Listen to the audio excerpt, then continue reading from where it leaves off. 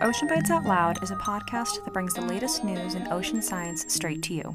Our goal is to summarize the most recent scientific articles for your listening pleasure, and to talk to up-and-coming ocean scientists who have new and interesting ideas to share with the world. We hope you enjoy and learn a little something along the way.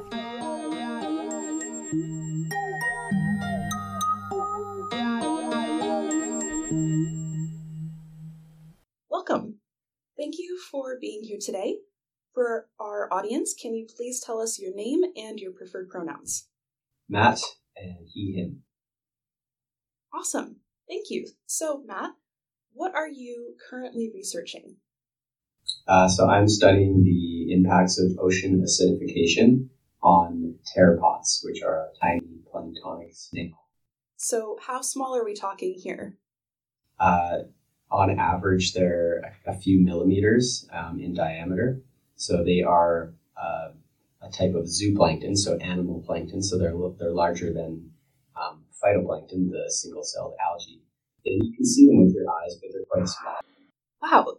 So first of all, how do you collect these really, really small zooplankton, these pteropods? So we do field work out with the Canadian Coast Guard. We go out on their big oceanographic vessels for weeks at a time. I've done a trip to the Arctic as well, which was pretty cool. And we use a plankton net. So it's a really, really fine mesh net that we tow through the water, and it filters out all of the plankton. And then we collect that on deck. Wow. So you mentioned that you went all the way up to the Arctic. Can they survive in cold temperatures then? Yeah, they can. Pteropods live all throughout the ocean. There are different species, some that only live in the polar regions, so in the Arctic and Antarctic waters. And then there are some warm water species that only are found closer to the equator in the tropics. And then we have some species that sort of are more in the temperate regions like we have here. Wow, I didn't realize that they could be found all over, which is really cool. So you mentioned that you're looking at the effects of ocean acidification. How exactly do these two connect? Like, what's happening with ocean acidification, first of all, and then how is that affecting the pteropods? Sure. So ocean acidification is a process where excess CO2 that we have been putting into the atmosphere since the Industrial Revolution is dissolving into seawater. So some CO2 from the atmosphere just naturally dissolves into the ocean at the air-to-sea interface. But because we're putting more CO2 in the air, a higher concentration, more of it's going into the water. And there's a chemical reaction that occurs where essentially an acid is formed. So it slowly reduces the pH. If you think back to your grade 8 chemistry class, the pH scale, the lower you go on the scale, the more acidic. The higher you go, the more basic. So we're lowering the pH of the ocean by putting that extra CO2 in there. And that can have implications for in a variety of biological ways, but one of them is animals that build shells or skeletons out of calcium carbonate, or essentially chalk or limestone. That's what that's made of, because it can dissolve quite easily if the pH is reduced too much. And it can also be harder to form those shells or skeletons under a lower pH. So the link to pteropods is that they are one of the very few planktonic organisms that actually build a shell out of calcium carbonate. And plankton is important for the food web, right? It's one of the base sort of levels of the food chain. And pteropods specifically make a shell out of a specific type of calcium carbonate called aragonite. So it's the same molecule, but it's a different crystal arrangement, and it actually makes it more easily dissolved or more soluble than calcite, which is what most things like clams, oysters are made out of. So because of those two things, the plankton are important and their shells are potentially quite easily dissolved or more vulnerable than other shells. We look at them as sort of a bioindicator species for the effects of ocean acidification. Wow, that is really cool. So essentially, these pteropods are providing a way for you to look at how fast ocean acidification is happening, and by looking at maybe their abundance, you're able to see, okay, what are some other effects this might have on the food web? Yeah, there's a lot to that. There's a lot of nuance because it's very difficult to tease out the effects of ocean acidification on, say, their abundance or population from the effects of many other things. You have just other climate change effects like warming and shifting food availability and things like that, but also just we have like natural El Nino, La Nina cycles, temperature cycles in the ocean. There's many factors, so it's actually quite challenging, and I wouldn't say that we're there yet in terms of attributing a decline in their population to ocean acidification yet. We're sort of at the level of just like really trying to prove that if it affects them or not. By looking at their shells is one way to do it. Other people look at their sort of survival rates in experiment trials and labs, or some people get at it through DNA, barcoding, and genetic sort of effects as well. So yeah, the abundance thing is tricky just because it is so naturally varied. Yeah, it sounds like there's a lot to dig into there. Have you made any surprising discoveries that you're willing to share with us throughout your degree? Sure, yeah. I did a small experiment that sort of popped into my head when I was reading some of the literature about this organic layer that they have on the outside of their shells. It's called a periostracum. It's made of proteins, and it's all shelled mollusks have a periostracum because they make it before they make their shell, and they actually secrete the shell essentially onto the periostracum. It sort of acts like the scaffolding for the shell to form. And in other species of mollusks, it's quite known that periostracum can protect the shell from being dissolved by more acidic conditions.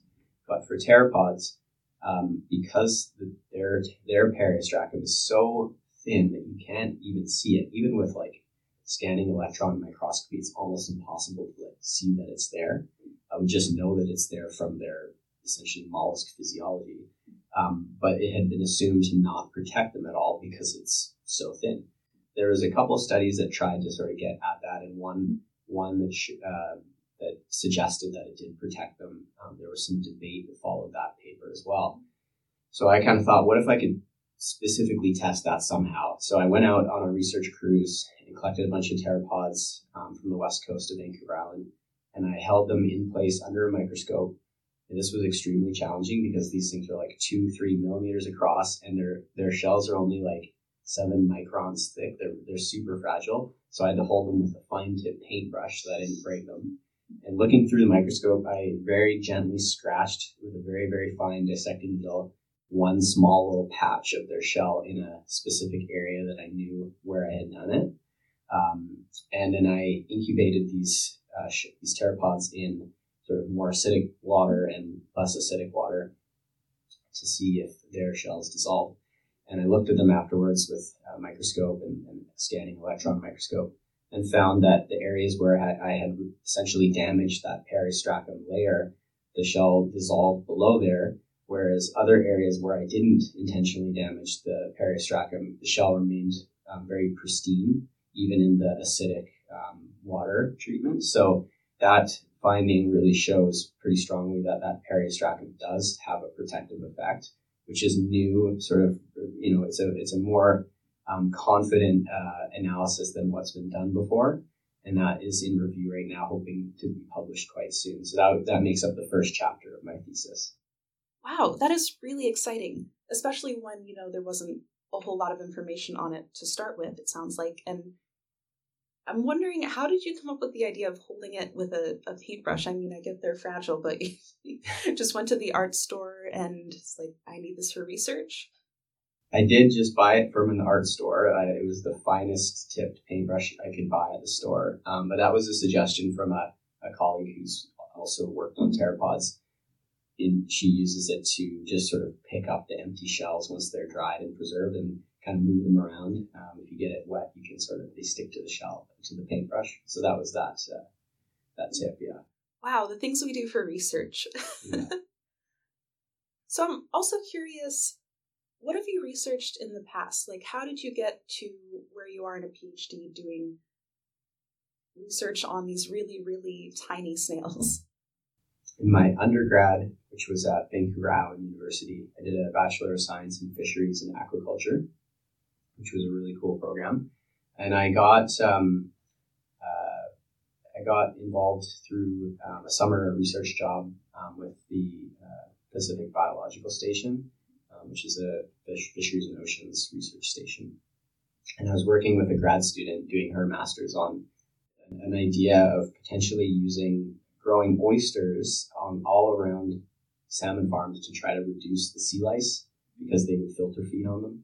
So I was just sort of a research assistant, and that was my first time actually like working on a research project, and that really set the stage for me. That's sort of when I knew I wanted to go to grad school and do something like that. And then I got involved with a research lab on campus for the next few summers, working as a research assistant. And they did more like intertidal biodiversity and ecology. But we also added some microplastics work into that. And I ended up doing my honors project on on microplastics in farmed oysters from Vancouver Island. Wow, so it seems like quite the journey. Did the oyster farming work with the sea lice, and were you able to find anything that indicated oysters would be able to help with microplastics pollution? So two separate things. So the oysters at the salmon farms, I think the end result of that project was that they could potentially have a significant effect on reducing sea lice populations at salmon farms, but you would have to have way more oysters than what we had. You have to have essentially a wall that's just like hanging oysters, like this thick gauntlet of oysters that the sea lice larvae have to swim through all around the salmon farm. And I think at that density, it might reduce the water flow into the salmon farm pens enough to maybe impact oxygen on for them. So I don't know if it really was, I would say, like this revolutionary, new idea, or success, but it was definitely an interesting project to try and work on.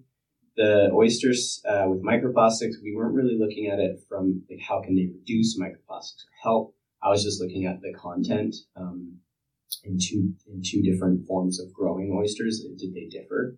There was a few other people working on other sort of pieces of that project, but we ultimately found that oysters around Vancouver Island on average contain 1 microplastic fiber per oyster, and that concentration is actually quite low compared to what's been reported in other parts of the world.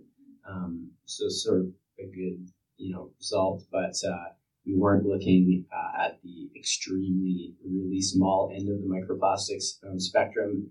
That field has really progressed in the last few years to get down to almost like nanoplastic scale. That we were looking, I think the lowest that we could really detect was 0.1 of a millimeter long, and that's really tough to detect. Yeah, wow. All this is really interesting stuff, and it sounds like a lot of the skills that you've gotten throughout these experiences have helped you with your PhD. Yeah, they definitely have, and they sort of taught me really what grad school is all about, sort of the path that you can take in academia, and that sort of leads into like this sort of question that you asked me earlier about the challenges that I might have faced in my sort of journey. Really is just that I didn't know anything about academia when I started my undergrad. I'm a first generation academic, so no one in my family before me had gone to university.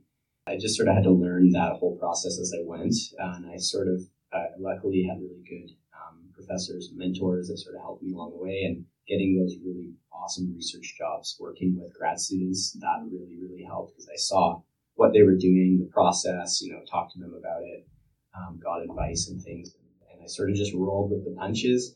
And ultimately, I did want to do a master's or PhD on microplastics, but at the time, I just couldn't really find a research group that was taking on students in that field. And I ended up finding this project here on ocean acidification and pteropods, which I had already heard about because I did a project in my undergrad, like a presentation on that topic, and thought it was cool. So I said yes, and here I am, like 5 years later. Yeah.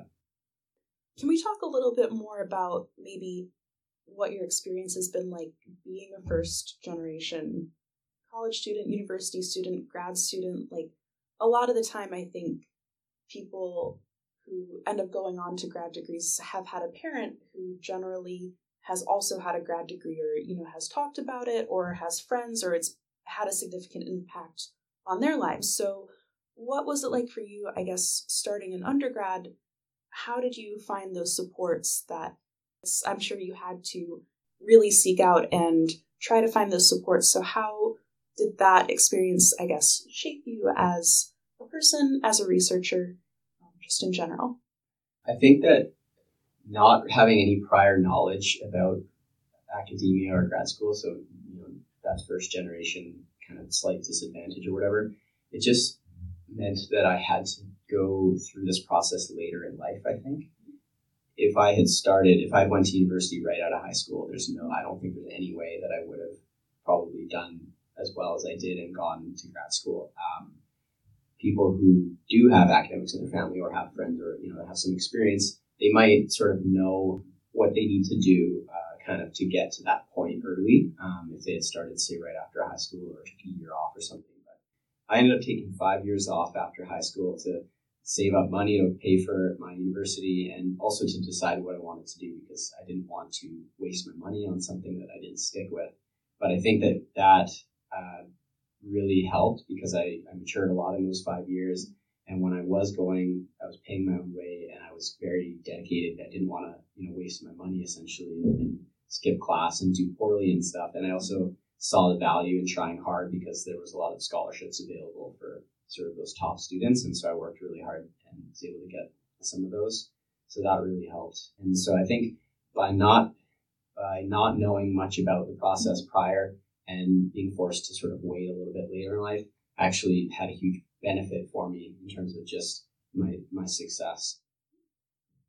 Yeah, that's a really valuable perspective because I think at least in the US, and I'm sure most of Canada too, there's a lot of emphasis placed on going directly from high school into college, and then maybe there's other factors that are happening. People aren't ready. There's a lot going on with life and trying to find your own way and pave your own path. And by just going straight on, a lot of that is lost, I think. So it's really valuable to have that perspective and realize that, it's not something that you have to do regardless of what people tell you.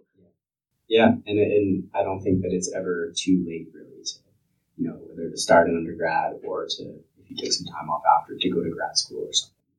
We need more perspectives like that in academia because a lot of the time it's, one perspective, like going straight on, going to do this, keeping on directly afterward, but having that break from academia sometimes helps you change your perspective. Also, of course, it's partially about meeting the right people at the right time, but then you also pursued those opportunities as well.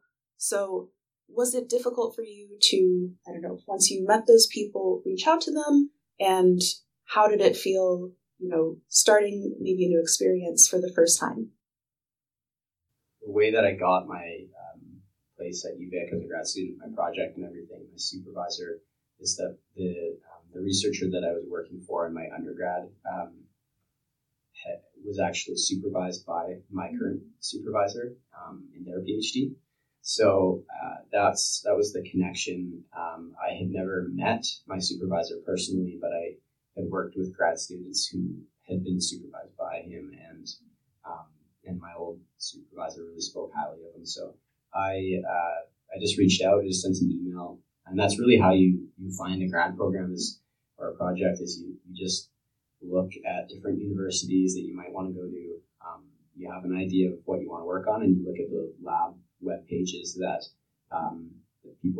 professors who are doing that type of research, and you just email them. It's a cold email. It feels awkward. It feels weird. And you send a lot of them, and a lot of times you don't ever get a response because these profs get a lot of these cold emails. Sometimes they do reply and say, sorry, I don't have a spot or whatever, but you just have to sort of be persistent and really keep at it. I thankfully didn't have to send too many. That personal connection really helped. And I ended up going with that option. But I did send quite a few emails to some other universities and stuff, and only got a few responses that said, sorry, we're not taking those students. So it can be challenging. My advice for it would just be to start really early. Like if you're wanting to go to do a master's right after your undergrad, that basically in your entire last year of your undergrad, you're going to want to be like looking at those options and sending some of those emails. I know it's tough to do on top of everything, but you don't want to leave it too late because there's deadlines for registration in universities. There's deadlines for scholarships, and a lot of these researchers sometimes require you to apply for those scholarships, or at least even sometimes to have a scholarship to take you on. So yeah, early is better. Yeah, that is really great advice. I mean, in my opinion, it always takes longer than it should, but it's really good to be prepared and start early, like you said. Kind of taking all of this into account, research is a lot of work, and I'm curious, what motivates you to do research and keep going? It's part of just discovering new knowledge, which there's some excitement there. Getting to do really cool work that, whether it's your field work or lab work, or just thinking about these ideas and these problems and how to solve them. And it is a lot of problem solving. And so it can be challenging, but it's very, it's a, use your head a lot. Just sort of being on like a forefront of discovery is just that excitement. It's partly what keeps me going. In some way knowing that I'm potentially doing something positive for the world, like creating some knowledge that might affect some positive change in the environment or society. That's part of the inspiration of why I actually went to school in the first place is in environmental sort of science, is that I wanted to be able to look back on my career and when I, in the future when I retire, and sort of just be satisfied that I didn't like sell out to the man and just, I did something positive for the world, and that I also have some lasting legacy in terms of maybe it's publications or some policy that I've helped to, affect or some environmental difference that I've made. Just to know that is kind of what keeps me going. Yeah, that is awesome. And I mean, it is super important to be really excited about that, which you are. And I think that also makes it maybe a little bit easier on the days that it's kind of tough because, there are good days and bad days in research, but having that excitement, that need for discovery, that curiosity, and that drive to make the world a better place, I think is really important. But along those lines, I will add that sometimes in academia or grad school, it can feel like a very slow process. Just as an example, this one first chapter of my thesis about the Perry-Strachan experiment, that experiment was done 3 years ago, and it went through almost a year of review with a different journal before it was rejected to go to a new journal. It's a crazy long process to get one small piece of knowledge published. So sometimes it can feel very slow, like you're not really making a difference, and I've definitely felt like that. I think if you sort of are feeling that way, for me, what's helped is I've found sort of something outside of my research that I feel like I can be helping to make change in a faster way. And so, if you have any sort of extracurricular passions or activities or whatever groups you can get involved with, like environmental groups, I particularly have been working with the Surfrider Foundation for years now that mainly focuses on the issue of plastic pollution, and that interest came from being researching microplastics originally. So working towards helping to reduce plastic pollution and trying to pressure institutions or governments or whatever to enact policy to make real change, and putting effort into that on the side. It also, you've got to be careful that you don't burn yourself out when you try to do too much. But I think for me, having that on the sides really kept that fire alive, kept me going. That is awesome. And we'll put a link to the Surfrider Foundation in the show notes. So definitely be sure to check it out.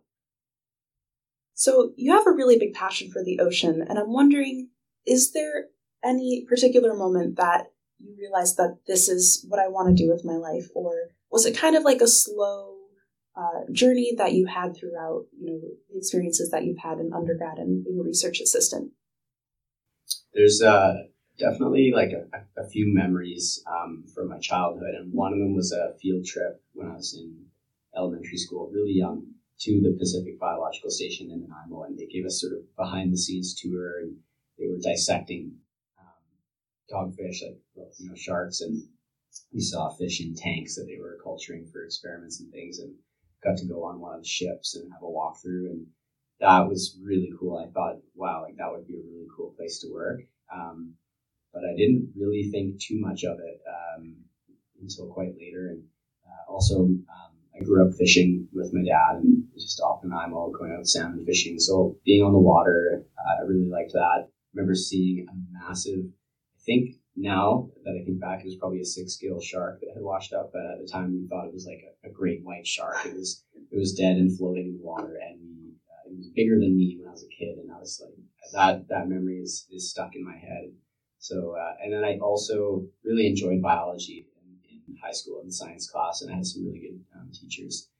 And so that kind of all contributed to it. But it really took me the 5 years after high school to finally make the decision to go into that field.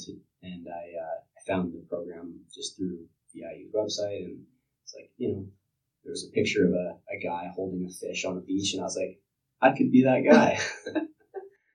Well, I mean, you are that guy now, so there you go. I think it worked. Holding a pteropod instead of a fish, but yeah. So I'm wondering what a normal day looks like for you as a researcher, both in the lab, maybe doing analysis, and also in the field when you have been on a research cruise before. In this later stage of my PhD are spent at the computer at my desk. Sadly, I did all of my field work in my first couple of years. In that 2 years, I spent cumulatively 6 months at sea, so a quarter of my time for 2 years was on a ship. And it was amazing. I wish that I could, go back out and everything, but I have enough samples, enough data. So it's mostly just doing various statistical analysis of the data, exploring it, how to visualize it, how to get a result out of it, or how to show what the data is trying to tell you. And then writing is a big portion of it as well. So writing that first chapter, I'm on my second chapter, and doing some data work on my third chapter, and you have a lot on the go. So there's switching back and forth between projects. You have to be able to multitask, and that might not be my best skill, but and then there was some lab work, interspersed with that as well.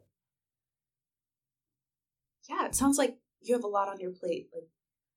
Honestly, I don't know how people multitask either. I am so bad at it, but apparently it's a skill that people build up over time. So I just haven't gotten there yet. I don't think I have either. I'm sure you'll get there by the end of your PhD. I think it's a requirement or something. What is something that you're excited about for the future? You said you're done with your fieldwork and research cruises, and you're working on analysis. But what's something that you're looking forward to, even if it's just getting your degree? I'm looking forward to getting a job after.